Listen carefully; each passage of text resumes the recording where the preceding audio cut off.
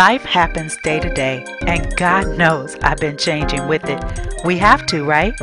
We hear a lot about celebrities and the stories of what they've overcome. I wanted to do a show that highlights some of the not so well known overcomers and what can happen if we just keep going. An athletic champion that hit rock bottom on crack cocaine reclaims his life and builds a first class business that provides jobs for over 80 employees, known by the mayor, known by the police chief as the VIP security specialist, and to his wife, a loving husband. He is Jimmy Walton. It would take me down that path. I didn't know. I just didn't know. I didn't Right. think for 1 second that it would take me through a path that, of destruction. So you thought it was just fun. It was you were fun. just having fun. It was fun. It was fun until it wasn't fun. Till it wasn't fun. And then when it wasn't fun, it was too late. Right. It was too late. So tell us how you got into it being too late. It's a time when when you go over the line where you start losing stuff. You start losing where you're in an apartment, but you're not paying rent. You have electricity, but you're not paying electricity. You have water, but you're not. All that stuff is. Oh no! All of a sudden, the lights go out. Then you have to leave, and it got to a time where I was on the streets, but I was going from I used my football star stuff to survive in all these neighborhoods and all these projects, and I knew girls and lived in all these projects, and I wasn't on the streets, but I was on the streets. Right. You know what I mean? Right. That was the first part. Right. How old were you? 24, 25, 26. Yeah. So years. about 25, Yeah. 26, maybe 24. And this was, you were hooked on crack. Yeah, I was out there. And Sure. and you were homeless? Yeah, off and on. Off and on. Off and on. Okay. I stayed in hotels. These hotels they have downtown. It's like when you're on the streets and you have any kind of hustle or any kind of game or any kind of know-how. So, I turned into a pretty much like an enforcer out there. Okay. I turned into a different person. I was very dangerous, very dangerous, and I protected the hookers, and they used to bring me money.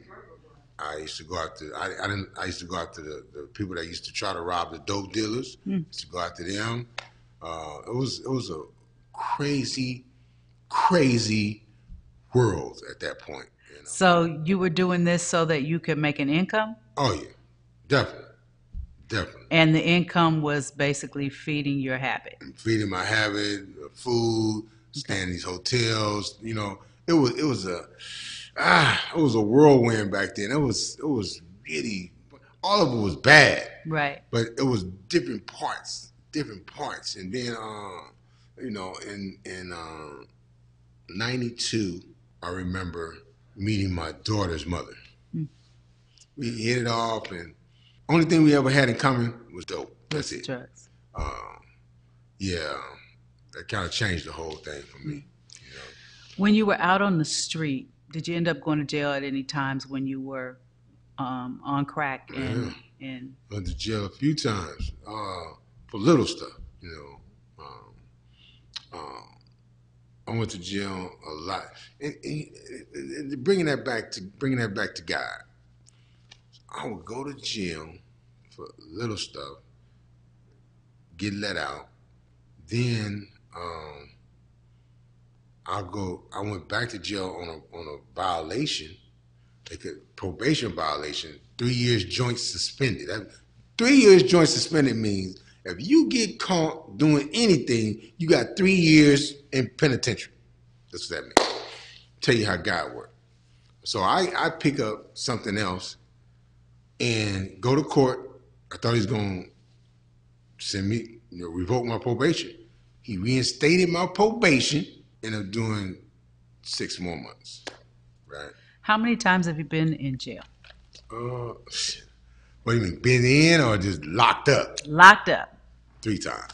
3 times.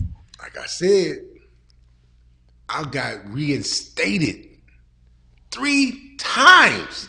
That's unheard of. In California, you only get reinstated 1 time. 3 times. Unheard of. Tell me about God and what he can do for you. You can't, you know what I'm saying? You just can't do it. Absolutely. I ain't never snitched on nobody. I ain't never told on nobody. I ain't never, none of that. But God did it. God did it. Wow. Ain't that something? Yeah, it's amazing. I mean, I was flabbergasted just when I first heard that you had been in 7 raids and they didn't take you. And that was enough for me to be like, what? That doesn't make sense. So that along with this. Got out and got with some different women, but it always has something to do with drugs. Right. So I went through some years in that lifestyle, and it's a lifestyle of hell. I can't really explain it, but it's a bad world. It was a bad world. I went through a whole lot of stuff. Can you tell me, as you're talking about that, a little bit, what would be one thing, if you were to explain to me, one thing that happened that expounds and really would get me to see what you mean by that hell? I remember times where it was raining and you really didn't know where to go, and you're still trying to get high, and the only place to really get some good dough is across town, but you can't catch the bus because it's 2 o'clock in the morning, so you gotta walk. You understand? Mm-hmm. You had to do it because you had to have it. Absolutely, because they had the best. Over there, they had the best. Right. So, would you say that it's really a loss of control? Of course. Mm-hmm. Yeah, you are not in control of anything at all at that point. Mm-hmm. Absolutely not. Absolutely not. Right. Yeah. What was your lowest? My lowest was the 2 days before I got clean. Now, I want you to listen to this because it's still a miracle to me. Now, at this time, I had a room downtown on 6th Street. I had plenty of coke. I had girls coming in and out. I was doing some kind of thing. I had girls coming in and out. I remember waking up one morning. This is just 2 days before the 14th of March. I get up, girls laying down, another girl's laying down, they were asleep. And we had the coke right here, we had the crack right here. And I hit it, the first one of the day, that's the one, that's the one you look for. All right. Right? I'm waiting. So I hit it and nothing happened. True story. Wow. I said, what the? I tried it again. Nothing happened. It wasn't because you get the bells and the whistles and the everything chirping in your head because they call it beam me up to Scotty.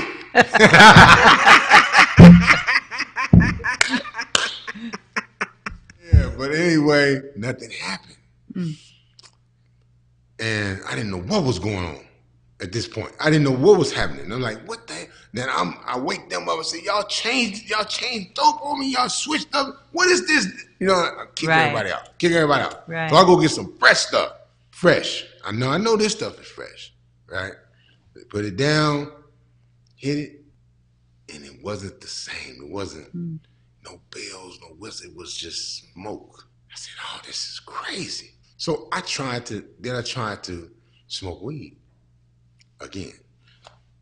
And it didn't feel right. It felt like my body would start itching. You know what I mean? Yeah. Then I tried to drink, and I would throw up. It was like my body just.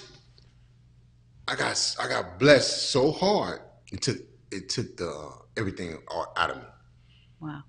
That one night, and I tried for 2 days, and then I got sick. I got really sick, right? And at this time, I wasn't on good terms with my stepfather. Okay. I couldn't go to mom's, right? But he was out of town. Okay. And she said, "Come over," and I drugged myself all the way. I mean, I couldn't hardly walk. I couldn't hardly breathe. And if I would have hit something, or if I would have took another drug, I know I would have been dead. You can't even tell me. To this day, I'm telling you, if I would have took anything, I wouldn't be here talking to you. So I went to mom's.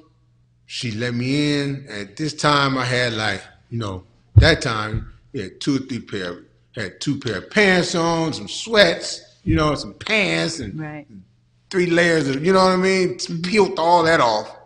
Peeled it off. Got in the bathtub. This is March 13th, 1999. And I went to sleep. She said, just get some sleep, and we'll see about getting you some help in the morning, whatever. So I went to sleep, and I dreamed about dying. I dreamed about going to jail, and I dreamed about being in a straitjacket all night. Wow. All night. All night. Then I'll wake up out of the dreams, sweating. Go and drink some water, go back to the dream. Same dream. That night, I got on my knees and said, God, just let me live through this one night. You never have to worry about me again. Never. Coke, nothing. And that was March 14th, 1999. Wow. I ain't turned back yet. Wow. You know? When you were strung out still, how did it affect your family and your mom? Oh, man. She's like the angel that was sent to me. She was there when nobody was there. She was there. She came to visit me. She came. She supported me. But then when I got clean and I went back out there in 92, I got clean because my daughter was born. Okay. I needed to get clean. I didn't want to get clean. Okay. It's a difference. Right. So you need to be clean maybe for responsibility's sake. Yes. Okay. Wanting to be clean is by any means necessary, whatever it takes. But when needing to be clean, you're not gonna do whatever it takes. Okay. I had a support group. I was speaking at meetings, and I was doing all this stuff at the beginning. Eventually, I ended up using because I didn't do the step work. I didn't use my support group. I got a support group, the Men in Motion, that I'm still affiliated with. We have a lot of success stories. We have a lot of entrepreneurs. We have a lot of people that made it from the streets, but we used to meet inside of a circle and tell our stories. Right. And we used to feed off each other as men, black men, in recovery. And I didn't use them like I should have. I didn't do what it took. Because you didn't want to be. I didn't want to be clean. It was like I had reservations already. Even when I started, I had reservations. I'm gonna do this for a couple of years. I'm gonna do this for a minute, but I'm gonna go and do my thing, and then nobody's gonna know. Right. Nobody's gonna know. Oh, somebody knows. Believe that. God knows. Right. Yeah. So you got clean, and then you went back. I went back out in '95. And how long were you back on it? See, I went from '95 to '99. Okay. So the first time I was out there, I was a beast among beasts. But this time I was out there, I was a beast, but things have changed. It's changed. The whole thing, the whole street thing has changed. somebody tried to rob me. Okay. I ain't never tried. Ain't never tried to rob. Tried to Right. rob me. I'm Right. like, oh no, little stuff. I was getting picked up for paraphernalia. They was putting me to jail. When it was bad. Then I never used to be paranoid. I used to get paranoid. I'm like, what the? It was different. It was different. So now it's crack for real. Okay. Before that it was coke. It was difference. So this is the crack where there's the epidemic and people Yeah, are stealing it from their was family bad. members and everybody's on the street and it's really I caught a hold of that part. And it was bad. And how I'm living and how I'm breathing right now, only God brought me through that one. Because it was some bad times. It was some Can you share one of them? one of the most horrific things that ever happened to me. It was like 2:00 in the morning. Now on this side, these people over here, they sell real coke.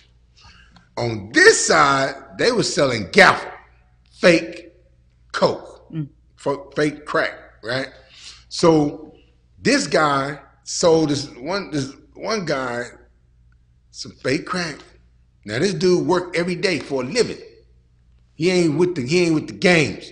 So he sold him some fake crack. Right? He saw him, came back to him, blew his head off right by me, like boom, Whoa.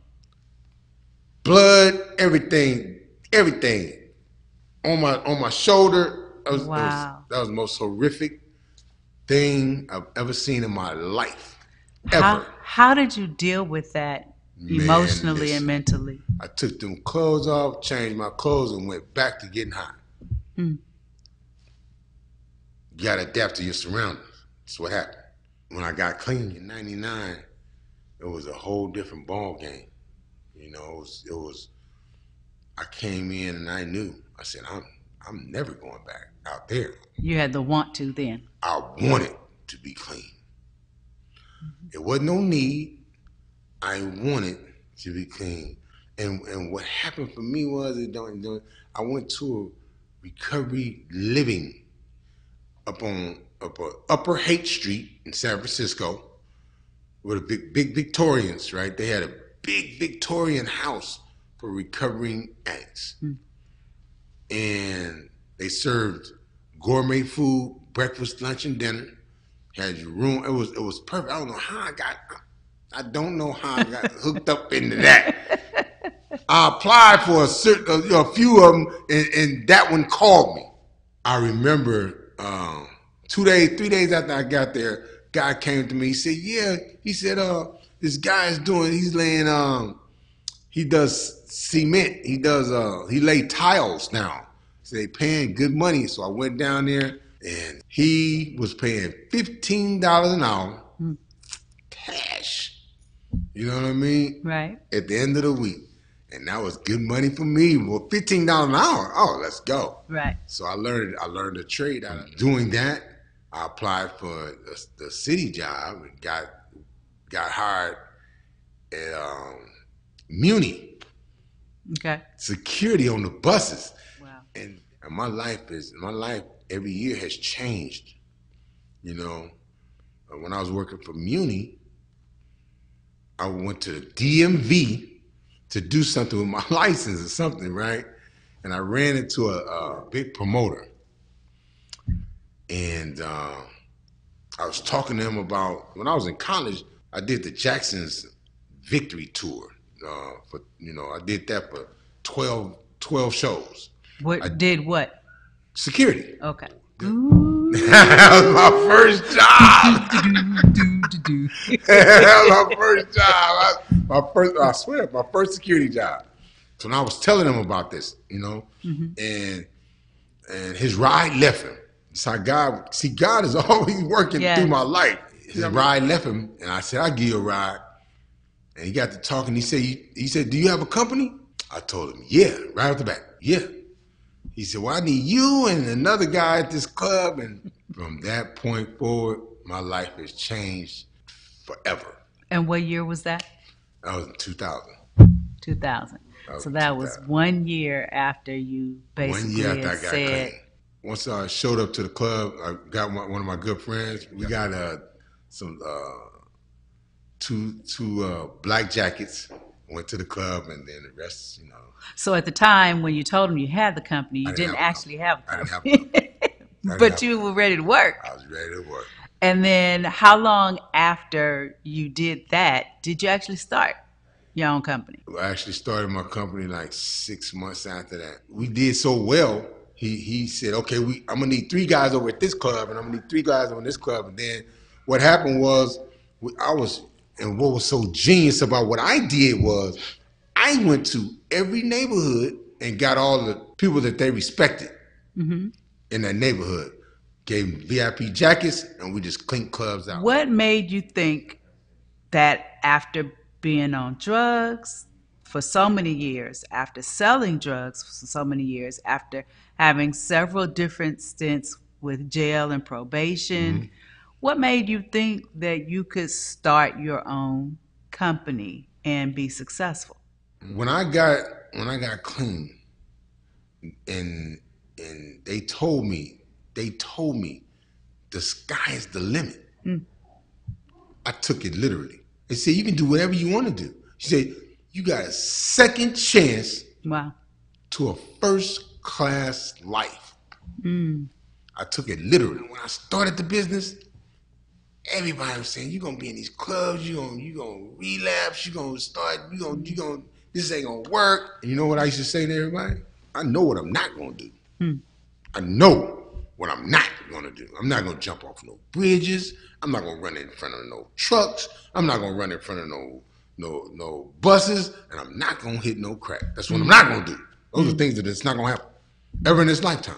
At what point did you think, okay, this is really becoming a success? Yeah. And I need to really be more serious about this and take some new steps. And what were those steps that you took? My first year was phenomenal because I went from 4 or 5 clubs in the city, then Oakland, and all I did was collect the money.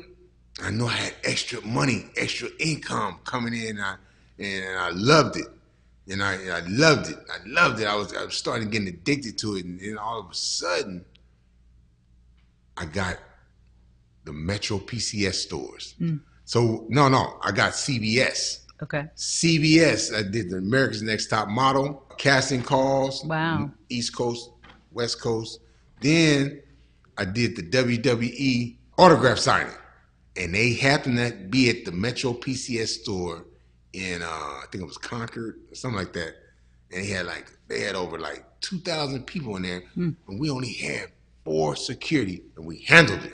And one of the owners of Metro PCS store, he said, "We gotta have you in our stores," and the rest is PIP history. Woo-hoo! Man, I've never seen that kind of money in my life. Never. I had no sense of accountability for all this money. This money started out. So I had CBS. Then I got Metro. I had 13 stores. Then I got Popeye's Chicken. Then I got Comp USA. Then I got Marshalls. And this was all at the same time. And I didn't know how to deal with the money. Nobody was telling me about to invest. Buy this. Get some rental property. Do this. You know what I did? No, what did you do? I got private jets to go to breakfast in Miami. Silly stuff. Wasted a lot of money. I know what it is to spend $1 million. I know that. Okay. I know what that feels like. At the beginning, I got married. That didn't work. I got married again. I thought this was it. That didn't work. Right? But I'm still successful.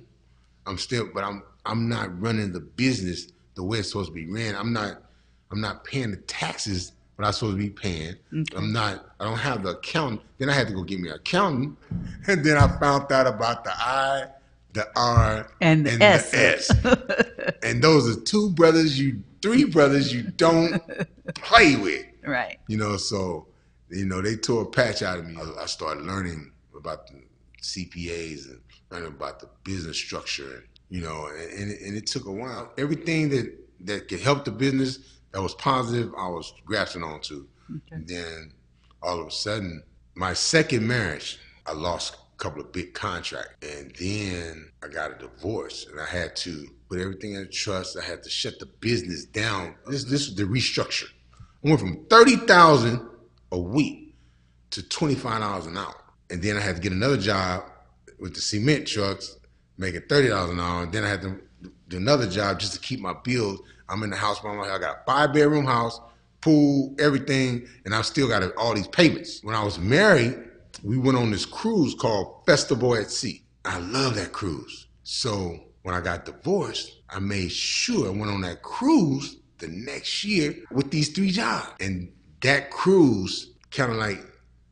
gave me the fuel to keep going every year just to get back on that. I said, if I could get back on that cruise and still maintain, I'm good. And I push myself to do that every year. How many years did it take for you to get back to where you were running your business again? About 2 years. Mercedes-Benz of Oakland. They gave me a piece of paper. They slid the paper and said, "What's your fee?" I put my number up there, and they started me. They started me. They're the backbone of me coming back. I met my wife in 2012. She was with me before I got Mercedes. When I met her, it was like, that's changed my whole world. What's your family life like now? Oh, man. Wake up, you know, she has her business, and she's a big part of my business. I go, first thing I do is get up in the morning, and I'll go work out, and then I come back, and I'll make coffee for her. When she gets up, then we get the kids up. When the kids go do homeschooling, and then after homeschooling, then I have to go work out with them. We have a good life. We're just teaching the boys how to be champions, how to adapt in this world where they never have to pay rent again or ever in their life. Mm-hmm. You know, my goal and what I want to do is have them a piece of property, rental property, when they graduate high school. That's not the normal thing that most people are trying to give their children when they graduate high school. Exactly. But it is definitely a way to build legacy. Absolutely. And make sure that they are able to take care of themselves. Absolutely. Down the line, some generational wealth. How many people do you have working for you now? You know, we have 88 people in San Francisco and Oakland, and we have 53 solids that work 24 hours a day, from the crack to the corporate. Mm-hmm. My life has changed abundantly. It's like night and day. It's better than what it ever was. It's a great place to be. How does that feel for you, and how do you think you got there? I know how I got here. God looked out for me. He blessed me. He had an assignment for me to do, and I'm doing his assignment. And my assignment is I try to help people get established back into this life. That's my calling. That's what I do. And I have a company where I can say, okay, I'm going to hire you because I feel that, you know, you need another chance, or you know, but you have to have the right credentials to get hired. Right. Sometimes I feel overwhelmed. Sometimes I feel so grateful. Mm-hmm. I feel really blessed. Really, really blessed. And sometimes I say, well, why me? How'd you choose me? I'm so glad he did, though. I'm so glad he did. I feel like I'm a walking miracle. I feel like if I picked up the dictionary and looked up blessings, miracles, my picture would be there. So with that, we are going to end right here. And I want to say thank you so much for coming on and sharing everything that you had to share today. I really appreciate it. Thank you so much. No, thank you very much. And I really appreciate you having me on. Thank you very much. I do. All right. Thank you for watching this episode of Just Keep Going. If you'd like, you can find more of this interview at toyahawkins.com.